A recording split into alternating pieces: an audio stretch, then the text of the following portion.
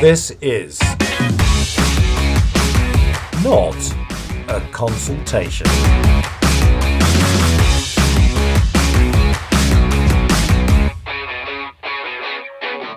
I'm Paul Parsons. And I'm Caroline Latter. Welcome to Not a Consultation, our podcast on all things patient and public involvement and NHS service change. Hey Caroline, haven't seen you yet today. What have you been up to? Well, I've had a great day. I've been working with clients, advising them on options development processes and how we, of course, make sure that patients influence the development of proposals. And then I've spent time with other clients looking at different ways to carry out stakeholder mapping, because we know there's different ways we can do it, and thinking about what works best for them. And in particular, we've been thinking about what does good stakeholder management mean? What have you been doing? So quite similarly, I have been thinking about how to develop proposals. This morning, I was training a group on developing proposals to present in a public consultation. And this afternoon, I've briefed one client on setting up a joint scrutiny committee for their programme. And very excitingly, Caroline, I have been checking our emails from our lovely listeners. There's some great ideas for topics to cover in future podcasts. So if you're sitting there thinking, I've got an idea for a topic I'd like them to cover, get in touch. You can ask us questions. You can give us ideas for things to cover in the future. Let us know by emailing us at listen@notaconsultation.com. Better yet, message us on Twitter @notconsultation.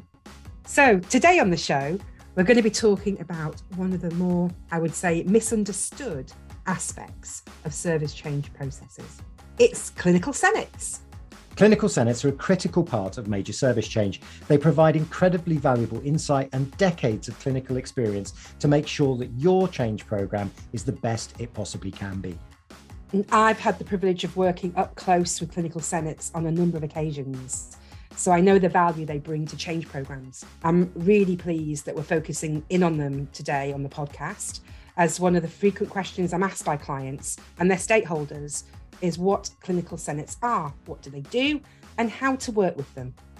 We invited some people from clinical senates around the country to tell us about what they do. And we started, as we always do, by asking them to introduce themselves.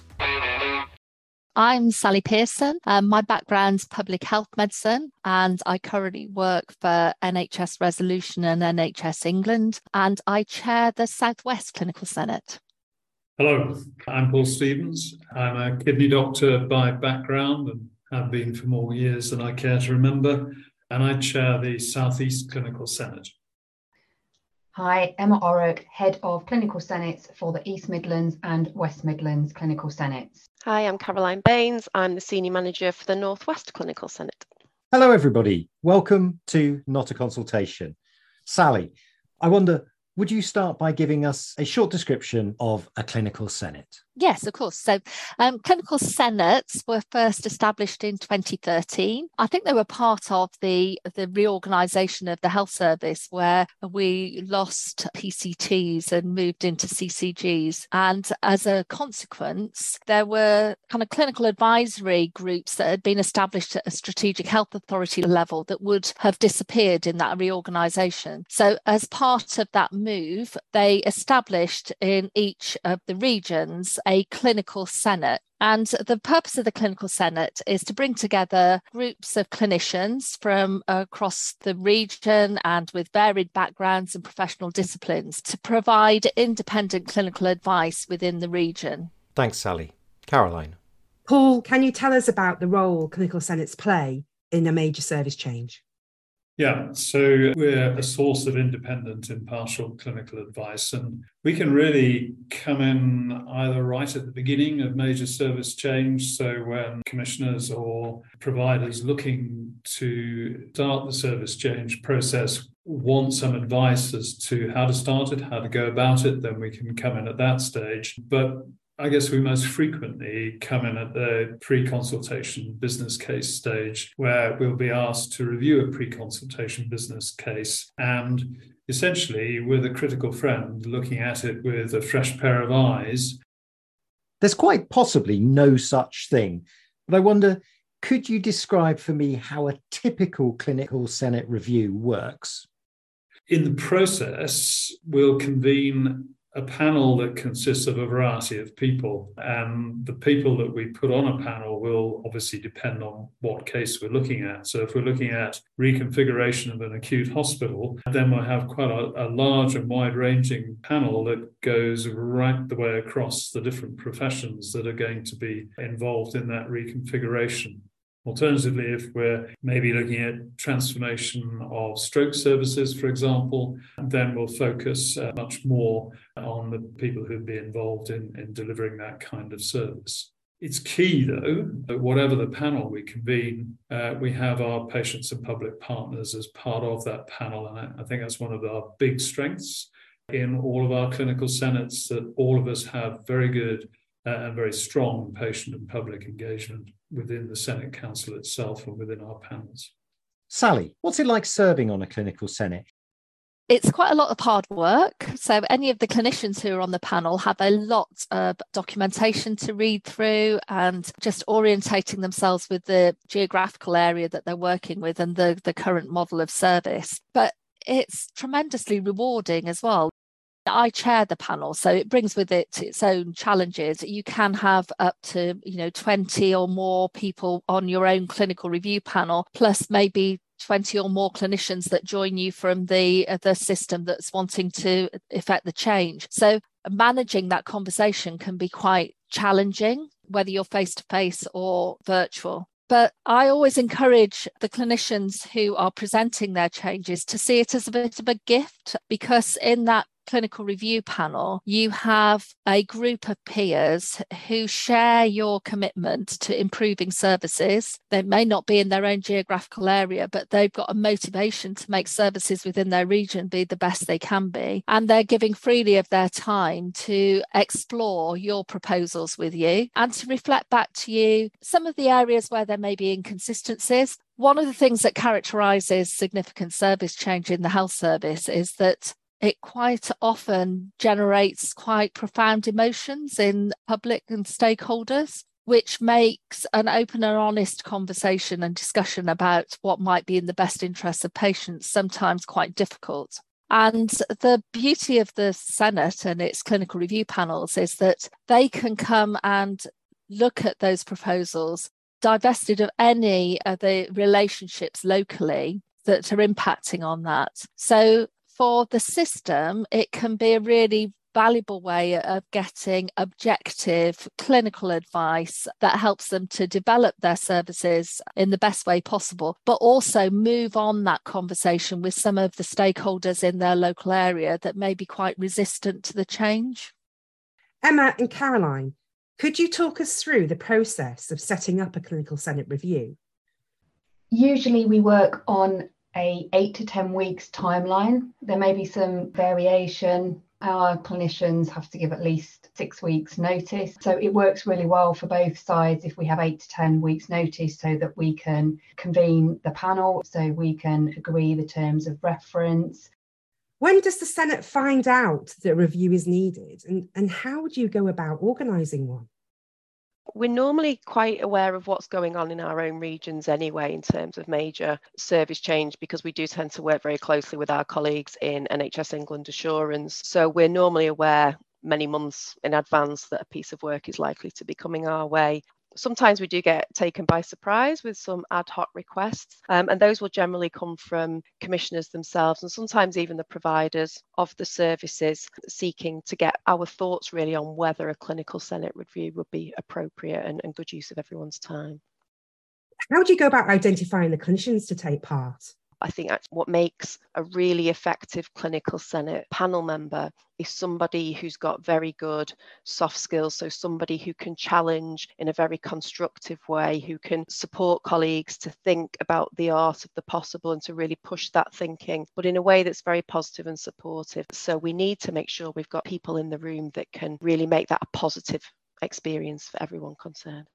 Increasingly, a lot of us are working more on multiple services at the same time. So obviously we need to ensure we have the relevant clinical expertise regarding all of those services. And that's not just medical, we're very keen to make sure that we have the clinical representation in the broadest sense. So we'd always make sure we have appropriate nursing representation, AHPs, even, ambulance service, social care as appropriate, and of course patient representatives as well. And by the time people are invited to be on the panel, then we tend to be fairly confident that they are people who we know have the right skills to be able to do that effectively. Where we don't perhaps have the necessary expertise available to us, we can dip into our sister senates around the country, and Caroline and I worked together just recently on a review that the Northwest were doing, me with my kidney hat on rather than my Senate hat on. So making sure that we're drawing from a group of clinicians that don't have a vested interest in the service that's being reviewed. And you can imagine that for some of the small specialties, that's quite difficult. So you quite often have to go outside your own geographical region to secure that. Virtually all the people involved in the clinical senate and the review panels give of their time without payment. So they're either released by their employing organisations, and some of them actually do it in their own time using study leave or annual leave. What kind of budget do programme managers need to set aside for a clinical senate review? It's very minimal. It could be as low as zero. The reviews that we've done during COVID have tended to be online, obviously, so there's been no associated costs with that at all. The way we prefer to do our reviews, when possible, is to do site visits and actually speak to people in person. The panel members seem to get an awful lot out of actually, walking the shop floor and speaking to people who are delivering the services, and not just the people who are sitting in the big boardroom who are saying all the right things. So when it is a case of a site visit, we would normally we pay for our own members to travel to and from there, but we look for just subsistence funding. So if it requires an overnight stay, then we would ask the commissioners of the review to pay for an overnight stay for colleagues, and just some basic food and beverages to put us on and allow us to fire through to the end. Can you describe how a clinical senate review can influence proposals for major service change?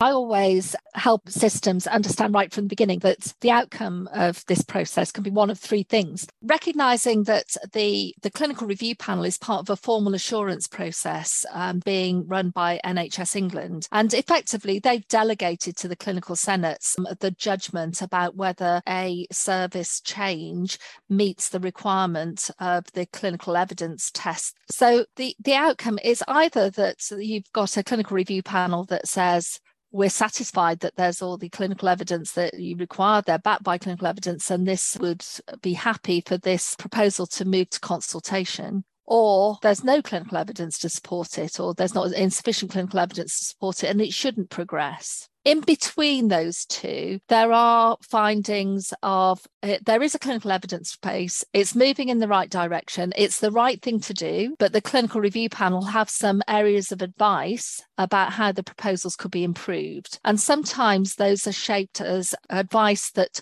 ought to be complied with prior to consultation. So they're things that you really need to sort out before you start to have this conversation with the public. Or they can be things that you need to consider as a system before you implement those changes. But that, in a way, helps to focus the system's mind on these are the outcomes that I might get from a clinical review panel. But also to say to them, it's not a threshold test. And some of us have had experience of systems that kind of see the clinical senate process as a hurdle to be overcome, and they try and minimise it and leave it to the last minute and wait until they've got all of their ducks in a row, and then their belief is that they'll leap over the hurdle and that'll be fine. And of course, the best clinical reviews come from those systems that engage with us early, talk to us early about their proposals, give the clinical review panel an opportunity to feedback on early iterations of the business case. And therefore, when you get to the final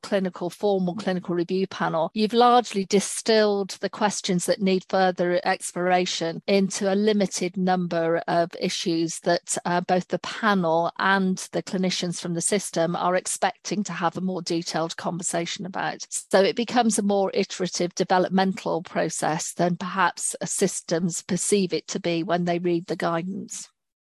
Just picking up on the issues that you've covered, what clinical specialties have you reviewed? And do you see some common themes emerging? I suppose it's the nature of the things, isn't it, that most systems, or because of policy changes nationally, clinical senates from across the country tend to find themselves looking at very similar service reconfigurations at the same time. So Paul spoke about reconfiguration of stroke services, and I suspect every single senate has had a number of stroke reconfigurations to look at. And one of the benefits of the national senate system and the close working of the senate managers from across all of the senates is that we can put together the findings from all of those reviews and bring those together in a way that perhaps isn't done anywhere else within the service. In terms of the key themes that I think emerge from service reviews, workforce is generally the thing that pushes a system to recognise the need that a service needs to change, because they cannot secure sufficient specialist skills and expertise to enable the continuation of the service in their current model. And it is generally concerns about the sustainability and the robustness of the workforce going forward that forms the basis of the most significant challenges from clinical review panels back to systems about their proposals going forward. How does patient voice influence the panel? So I guess we do it in different ways. So in the panels that we run, then our patient and public partners will have their own time set aside in the panel. They can come in at any stage anyway, but they have their own dedicated time. So they know that the things that are important to them, they can bring up and voice. And they also know that they can do that in a safe and supported manner. And that really is important. And I think the other thing we should remember is that patient need and patient choice is woven throughout the new Health and Social Care Bill, although people perhaps frequently don't realise that. Thanks, Paul. Emma and Caroline, so we can encourage our listeners to follow best practice, can you describe for us your ideal customer for a clinical Senate review? The first thing for me would be engaging early with us. So not coming to us 6 weeks before you need a review. I always say to colleagues in my area, you can't engage with us too soon. I would say be open, be honest, be transparent. We're here to be supportive and constructively critical. We are not here to make judgment. So be honest with us and be open, and bring a really broad range of colleagues to the table.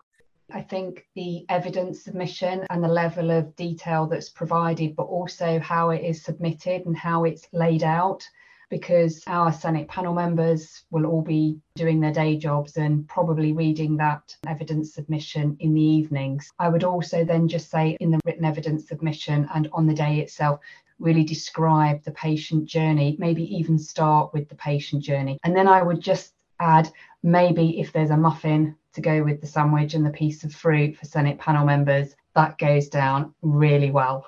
It might sound a bit cheeky, but I'd say the ideal system is a system that's actually read the documents that they're going to give you, because sometimes you get documents that have been written in by different people in different parts of it. And the Senate clinical review panel is often the first one that's had to read it from beginning to end. And it's amazing how much repetition there can be in there, or how many disconnects there are because they're calling things different things in different places. And there's often quite a bit of showing off in business cases where there's so much data because they happen to have the data and the information, rather than discriminating between the information that's really going to help you to make the case that about your change.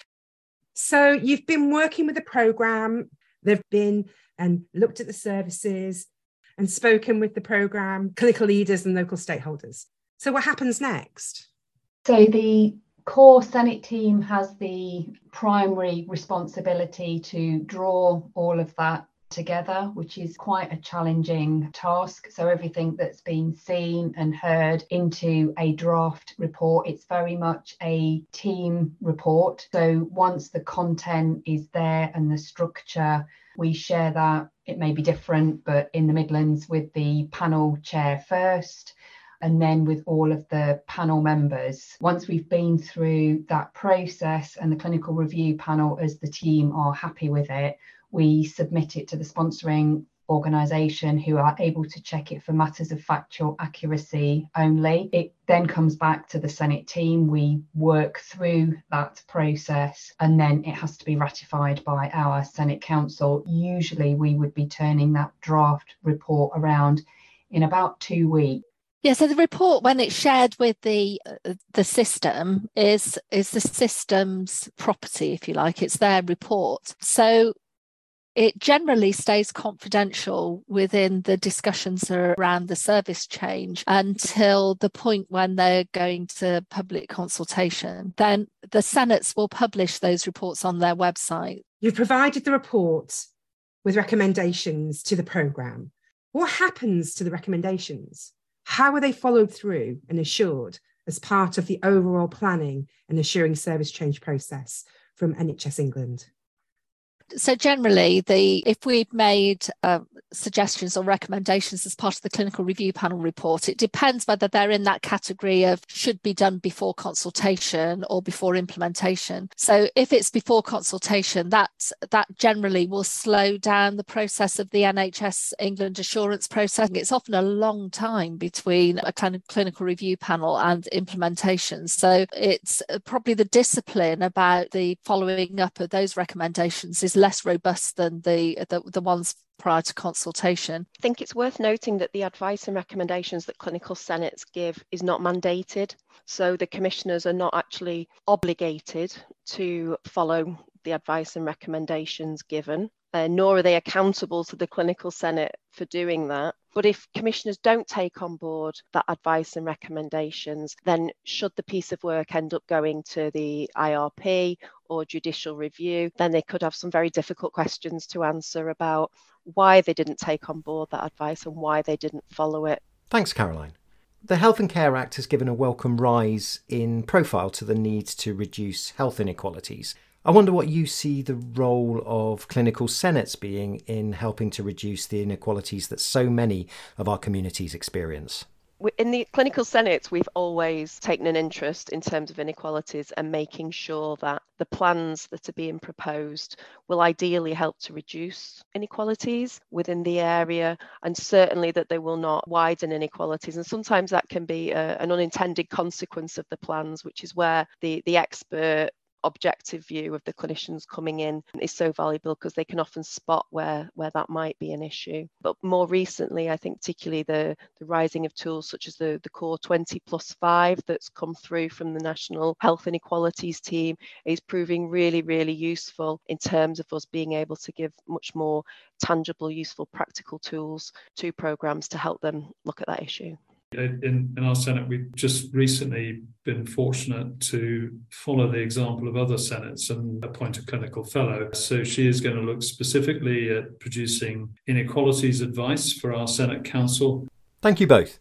Sally, what do the people who take part in a clinical review panel get out of it? So the clinicians who are making the proposals clearly get the benefit of having reflections on their proposals. But equally, those clinicians who've taken part in the clinical review panel almost universally say how much they get out of it in terms of their ability to see another system, reflect on the services that they deliver within their own geographical area, and consider the extent to which some of the things that they've heard and learned as part of that clinical review process may well help them develop their services and practice locally. Thank you. And thank you all for joining us to talk about clinical Senate reviews today. To finish up, can we ask you for your top tip for change programme managers who are planning for a clinical review? Caroline Baines, can we start with you? Engage with us early. As simple as that. Engage with us early. Can I come to you now, please, Emma? To keep talking to us, ask as many questions as possible throughout the process, particularly in the run-up, so we can make things as smooth as possible and be just completely open with us. Really helps. Thank you very much. Sally, can I come to you for your top tip, please? See your clinical senate as your friend, not your foe. Thank you very much. And Paul? Make sure that whatever you say has data and evidence to support it. Thank you very much. Well, that was a lot. Yes, it was. There's so much to take away from that conversation.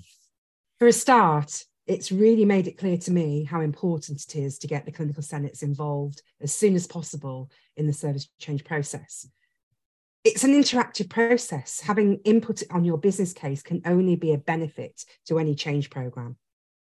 I often say that the programmes are only as good as the scrutiny that they're put under. So the very nature of this exercise makes the programme much, much stronger. The fact that the advice they provide is of an objective clinical nature is absolutely invaluable. You're right. I liked the reflection on the fact that these sort of service change programmes can bring up a lot of emotions in people. So the senates can bring their objective clinical viewpoint and help move conversations on where there have been perhaps some local hesitancy or concern about services moving around.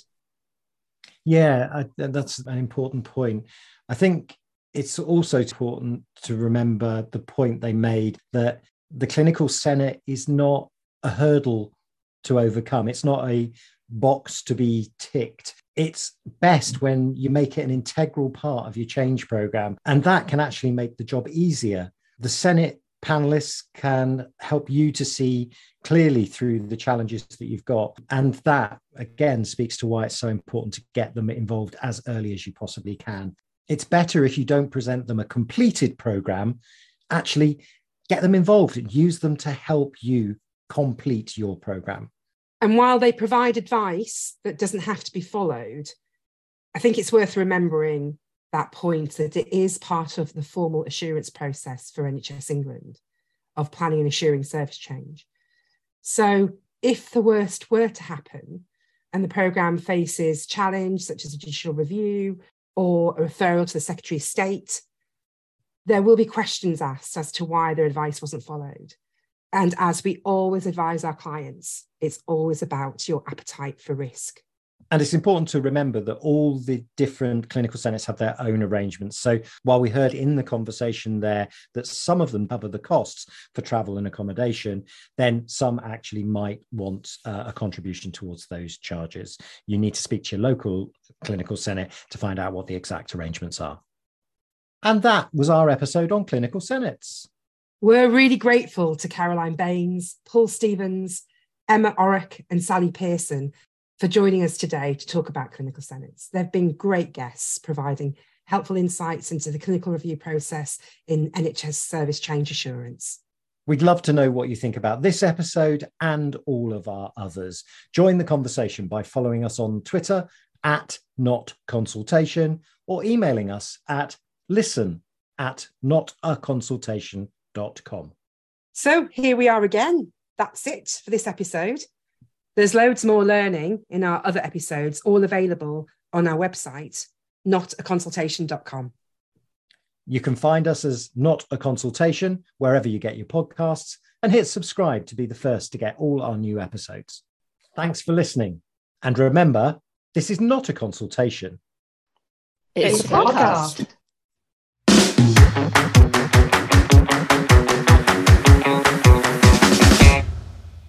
Not a Consultation is powered by Stand, stakeholder involvement, strategic communications and programme support for health service change. Check them out at wearestand.co.uk. Not a Consultation is written, hosted and produced by Caroline Latter and Paul Parsons, with assistance from me, Callum Curry. Get in touch at listen@notaconsultation.com and follow us on Twitter @notconsultation. All of our episodes are available at notaconsultation.com.